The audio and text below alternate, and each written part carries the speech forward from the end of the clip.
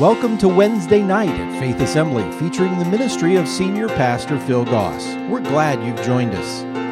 Well, welcome. As you know, Wednesday nights is a Bible study, and we go through a book of the Bible. And we're going through the book of Philippians. I'm always amazed over the years how it seems like what we're doing that week is so appropriate for what's going on. And as you can imagine, this week's no different because we're going to talk about the same section of verses that I spoke about Sunday morning.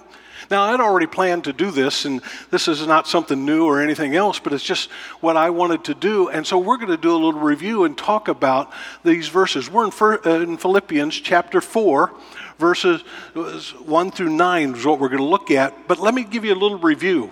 Now, you'll notice on your screen that there's a text number that you have that you can text us questions. We'll still be able to do that. We'll try to answer them. There's also notes available to you. Hope you'll take advantage of that.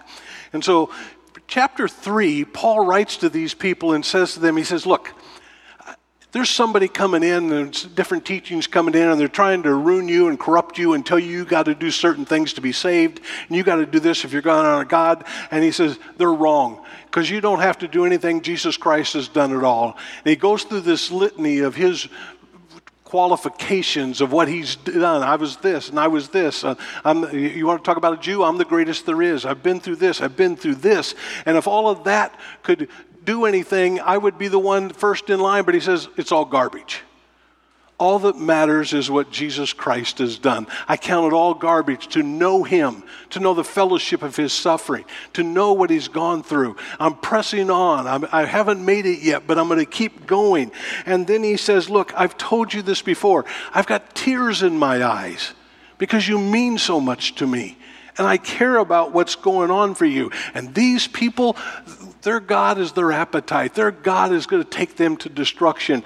Don't give in to that. Don't do that. Keep waiting with anticipation for what God's going to do. And then he shifts into chapter 4, the last chapter. And he says, you know what? Relationships matter. Relationships are really important, and they really, really matter. Look at verse 1. Therefore, my dear brothers and sisters, stay true to the Lord. I love you and long to see you, dear friends. You're my joy and the crown that I receive for my work. Notice his willingness to give them credit for what they've done and what they're doing and how much he cares for them. And he says, there's a couple of you ladies who aren't getting along, and I want you, because you love the Lord and because you've worked with me, because you belong to him, you need to settle this disagreement.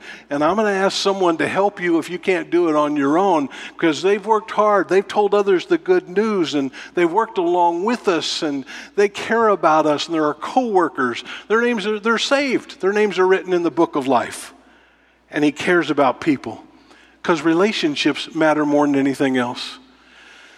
So here we find ourselves tonight is still dealing with the relationships. Earlier today, I had to make a decision of what we were going to do in the future, how we were going to address things. And you know, if I was just about me, man, I'd just keep going the way we're going and go in that way until whatever. But you know what? When you make decisions in life, you don't always make them just for you, do you? Sometimes you have to make them considering other people more than yourself. And so we've made the decision and taken the steps to care about others more than just us. And we want everybody to make sure that you know you're not alone. If you need something, ask us. We're going to keep streaming services. We're looking at some other ways that we can stay connected with you and what we can do. And we've made these choices because we care about people. We want to do what's right and what's best.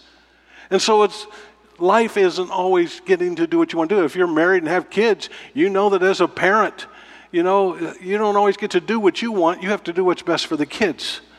And so you and I have to come to that place where we're facing new circumstances. Our technologies can keep us connected, and they should. In fact, I'd encourage you, over the next few days, why don't you contact a few people that you care about. Phone them, text them, email them. Tell them, hey, you're not alone. You need anything. Can you help? And if you need help, call us.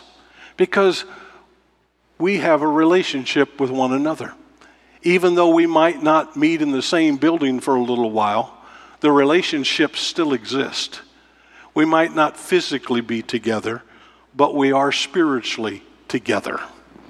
And so we are a people who understand, I want all my relationships to be critical enough that if there's anything going on, I'll do whatever I need to do to fix them, because relationships matter to God. Notice what he says in 2 John chapter 1, verse 5. He says, I'm writing you, dear friends, that we should love one another. This is not a new commandment, but it's one that we've heard from the beginning. Love means doing what God has commanded us, and he has commanded us to love one another just as you have heard from the beginning. You see, love gives. Love doesn't just think of itself. Love thinks of others. Love is willing to make choices so that others benefit where you maybe have to give more.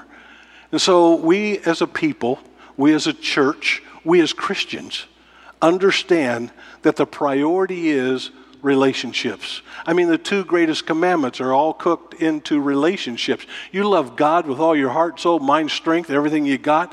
You love others as you love yourself. And so those relationships become critical, and even more critical in times of distance and in times of going through circumstances that we don't know where they're going to take us. Secondly, then, Paul talks about how that you and I are to rejoice always. Rejoice always. Boy, I can understand rejoice, but always is sometimes really, really hard to know how that I do that all of the time. But that's exactly what he says in verse 4 of chapter 4. He says, look, I want you to always be full of joy in the Lord. And he says, I'm going to say it again. Rejoice. I want to make sure you don't miss it, because there is a joy that only God can give to you. There is a joy that God has for you that cannot come from any other place. And that joy is internal. It's because of a relationship that you have. When your relationships are where they need to be, joy is a fallout from that. Joy is something that happens when you understand that connection. And so Paul writes, be joyful. All throughout this book in Philippians, joy has been one of the themes, in fact, probably the main theme of this book. Be joyful always. Rejoice. He mentions it several times in almost every chapter. And so you and I are called to be joyful people. That joy is different than being happy. Happiness comes from the external. Joy comes from the internal. Happiness sometimes makes you giddy and you don't know how to express it all the time. Joy does some of that too, but joy is just a confidence that's deeply settled within you that you have, knowing that God is faithful and God will take care of you and your relationships are where they need to be. Therefore, be joyful. Paul wrote in 2 Corinthians chapter 6, verse 10, he said, our hearts ache. And he goes through this. He previously has gone through this whole thing. We're gone through this, but this and everything else. And he says, our hearts ache, but we always have joy. We're poor, but we give spiritual riches to others. We own nothing, and yet we have everything. What a great way to look at life. When you measure life, you measure it by this. You know what? I might go through some heartache in life, but even in the midst of that, I have reason to be joyful because Nehemiah put it this way, the joy of the Lord is your strength. We're poor, but we are rich. We've got spiritual riches that are just incredible.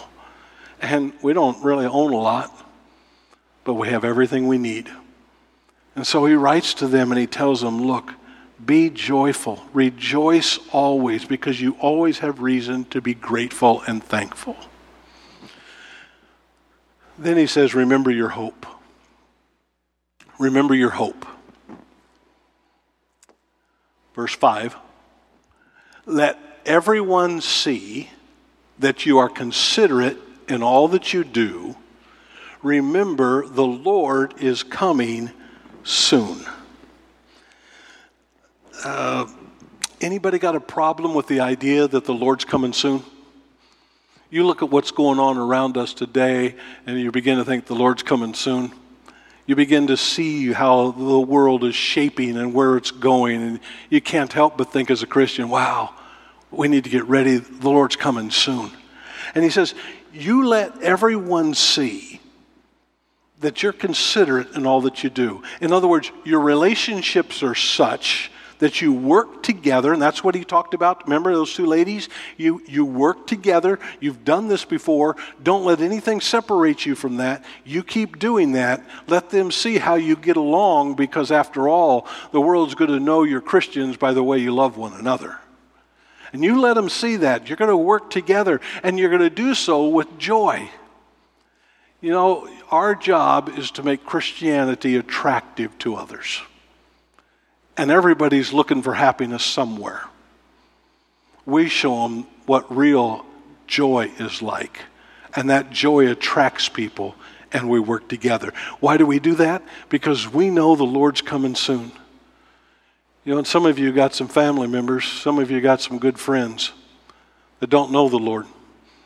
And you want to do everything you can to introduce them to the Lord. You care about where they end up. And you have a sense of urgency because the Lord's coming soon. And so what do? You keep working as God has called you to work. You have great relationships. You have the joy of the Lord that is your strength.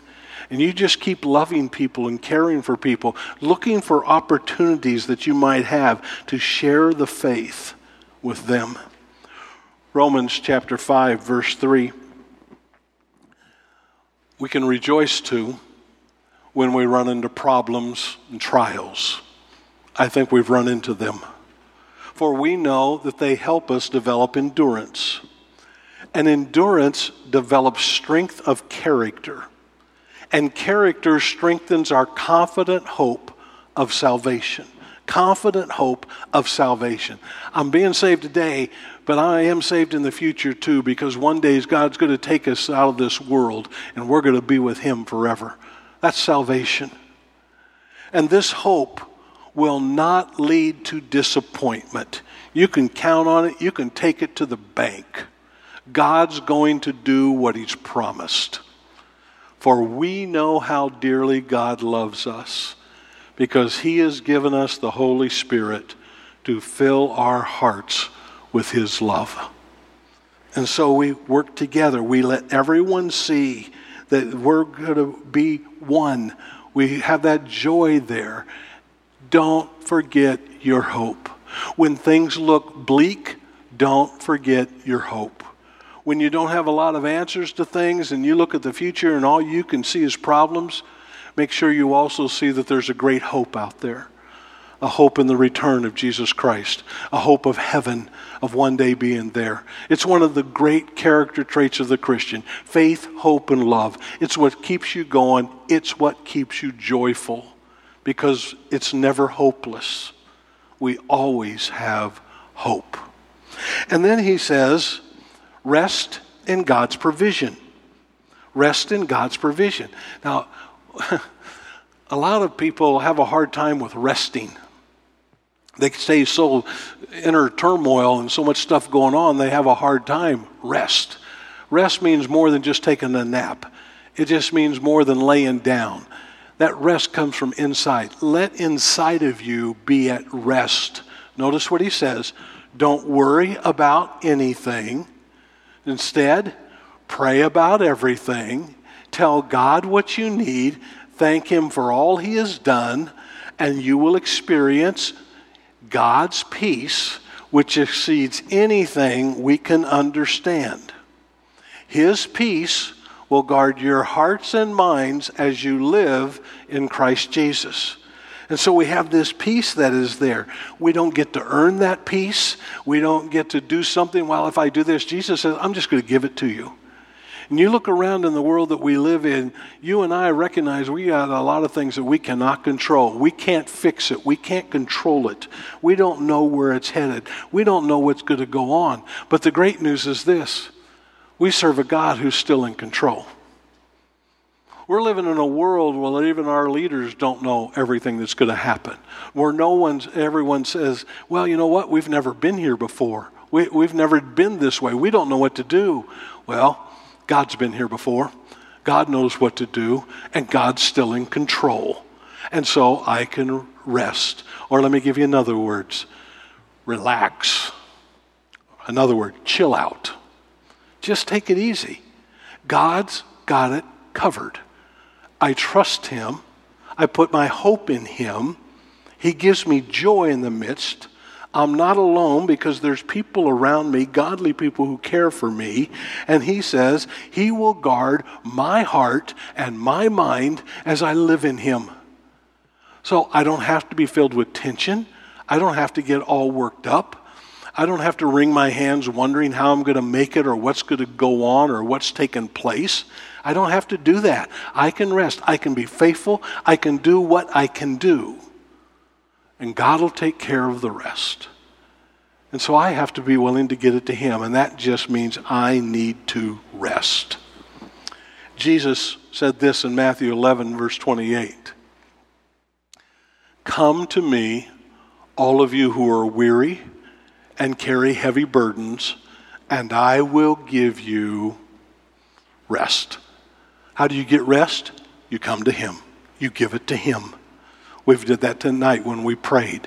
We're giving it to him. God, remind me once again, you're in control. You're greater than this. You're going to take care of it. I will trust in you. We did it tonight when we sang, God, you're faithful. You're holy. You're above all. You care for us.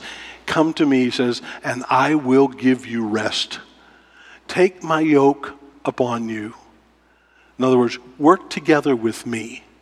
Let me teach you. Because I'm humble and I'm gentle at heart. And you will find rest for your souls. For my yoke is easy to bear, and the burden I give you is light. The world's yoke is not easy to bear. The yoke some of you put on yourself is not easy to bear. And so I've got to be willing to take the yoke that God has for me with Jesus Christ, knowing that he's going to take care of me. Okay, we got a question? We do. Okay. The question is, how do I find rest in chaotic times? How do I find that rest? I'm probably going to talk a little bit about this Sunday morning, but one of the ways you have to do this is, where is your focus? You can choose to focus on all the chaos. You can choose to let that overwhelm you, and you can make that bigger, and you can keep staring at it, and you can keep trying to wring your hands over it, and you can say, oh, I don't know what I'm going to do, I'm not going to. Or you can say, God, you know what? I'm going to look at you. I'm not going to ignore this. I'm not going to pretend it's not there, but I'm not going to let that define my life. You'll probably say this again sometime, but we had a little saying with my kids when growing up. A crisis on your part doesn't create one on mine. So a crisis going in the world and everything that's going on doesn't have to create a crisis for me, because God's with me. God's going to give me the wisdom. God's going to protect me. God's going to help me. God's going to show me. He's with me in this. I'm not alone. So I have to choose where I'm going to focus my mind and my heart. And I have to keep them on him. Okay? Here's a similar question. Can you be a Christian without having joy? You can be, but what fun is that? I mean, why would you want to? I mean, it should be, when you're a Christian, there's certain fruit that should come out of you. And I think joy is one of those fruits that comes about because God's mine. And so I think I have to work on that as an individual to say, you know what? I'm going to work at being more, having that joy within me. Doesn't mean I'm going to laugh at everything. Doesn't mean I'm suddenly going to become a bubbling personality, outgoing and everything else. But it does mean I don't have to live a life where I feel miserable. I can live with joy because God is in me. And what we just read, the Holy Spirit's been given to us so that joy can be full. And so you just have to learn to look at that and understand, I don't have to be this way. God will help me if I'll let him. And he says, come to me. That's one of the you got to come to me. I'll give you rest. When you come to me, when you bring it all to me, when you know, well, God, I'll try you and God, I'll work it, but come to me, I'll give you rest. That kind of leads us to the next point, and Paul writes about this. He talks about right thinking, that I've got to be able to fix my thoughts where they need to be. I got to be able to think right, because what you think in your mind is where your life goes. It's where your actions head. Notice what he says, verse 8, Philippians 4. Dear brothers and sisters, one final thing, fix your thoughts. Remember I told you Sunday, that fixes two things. One, you need to change them. It's broken, you need to fix it. Some of you have been raised a certain way of thinking, a certain way of doing. Hold it, that's wrong. I need to fix that. I need to change that. And I'm going to read you a verse about that in a moment. The other thing is keep glued to. Fix your thoughts on what is true and honorable and right and pure and lovely and admirable. Think about things that are excellent and worthy of praise. Keep your thoughts where they need to be.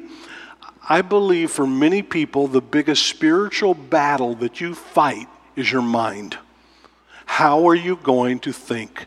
Are you going to think the thoughts of God, or are you going to think carnal thoughts, worldly thoughts? Are you going to let the world control your thoughts? Are you going to let the news control your thoughts? Are you going to let God and His Word control your thoughts? The Bible tells you how to think. The Bible gives you truth. And Paul writes here, he says, look, you fix your thoughts on what's right. Quit thinking what all these other guys are doing and listening to them. You think about the things that are right and perfect and what needs to be. And that's your battle many times spiritually. I've got to keep my thoughts right. Because the Bible says God will keep us in perfect peace whose mind stays on Him. So I've got to keep my thoughts there. Paul writes in Romans chapter 12, he says, dear brothers and sisters, I plead with you. Notice, I'm begging you. Give your bodies to God because of all He's done for you. In other words, your actions.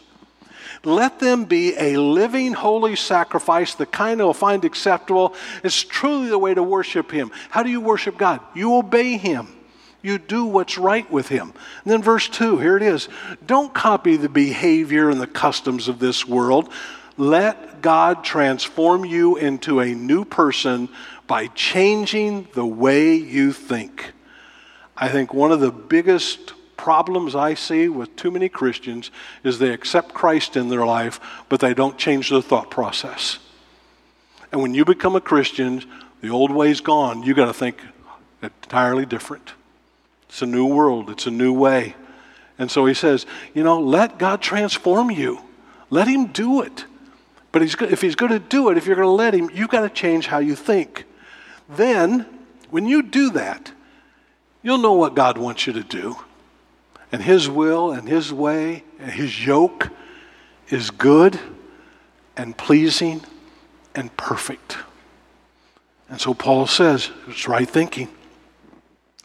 Then the final verse, you remain in the truth. You remain in the truth.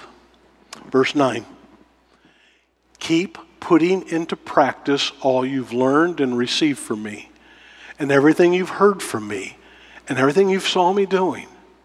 Then, in other words, when you're putting it into practice, when you're doing what's right, when you're obeying God, then the God of peace will be with you. Then you will experience God's presence and God's peace. You see, if your mind is fixed on all the struggles and all the problems going on around you today, you have a sense of God being distant. But if your mind is fixed on Him, you have a sense of God being close. And all throughout, especially the New Testament, all throughout there's a heavy emphasis on perseverance. You have to keep living for Him. You have to keep doing what's right. You have to keep obeying Him, even when it gets hard, even when it gets difficult. And we're very good at persevering and obeying for a while. But after a while, have you ever noticed you tend to get off track and you tend to want to go your own direction? You tend to want to do your own thing. You tend to act in a way that's self-defeating, and you just don't get to where you need to get. And so what happens is, he says, look, don't give up on this. Don't get tired of this. Don't get weary in well-doing. You keep doing what's right. You keep being faithful. You keep serving God. You keep being joyful. You keep the standard that you know you need to keep. And God's peace and His presence will be with you. Hebrews chapter 10, verse 23. Let's hold tightly, without wavering, to the hope we affirm. For God can be trusted to keep His promise. God can be trusted to keep His promise. So this writer, Paul, man, he really lays it on the line. He says, look, you've got all these people trying to turn you away from God. You've got allowing a little pettiness to come in between you. You're going this direction. You're being told this and taught this. Don't give in to that. Don't do that. He says, here's how I need you to live. Get along with each other. Let the joy of the Lord be your strength. Don't forget that God's coming soon. And His peace is there for you if you want to live in it. You can have it. Keep your mind where it needs to be and keep being faithful. Here's what I know as we're going through this time. God's going to be faithful. But here's what I have to ask myself and tell myself. Phil, you've got to keep being faithful too. And that's a winning combination. God's faithfulness and my faithfulness brings victory, brings success, brings hope, brings peace, brings joy. Let me pray for you. Father, tonight, I thank you for each one that's paying attention to what we're talking about. I pray that by your Spirit, you'll take something and just drive it into their heart and their mind. Let them know how much you love them. Let them know how much you care for them. Let them know how desperately you want to care for them. How you want to give them peace and give them strength. Let them receive what you have. Help them to live the life that reflects your presence. Let joy be theirs. Let confidence be theirs. Let hope be theirs. As we live in these days, thank you that we're not alone and that you're with us. The God of peace will be with us. Thank you for that. In thy name we pray. And everybody said, amen. God bless you. Thank you for joining us for tonight's service. If you would like to talk with someone about what you've heard, please visit our website at faith.ag or call us at 239-543-2700. If you're in the Fort Myers area and don't already have a church home, you're invited to join us for Wednesday nights at 7 p.m. We also gather on Sunday mornings at 8:15 and 10:45 a.m. Faith Assembly is located at 7101 Bayshore Road. Join us again next time for Wednesday night at Faith Assembly. Faith Assembly's Wednesday night is a production of Faith Assembly Media Tech, North Fort Myers, Florida.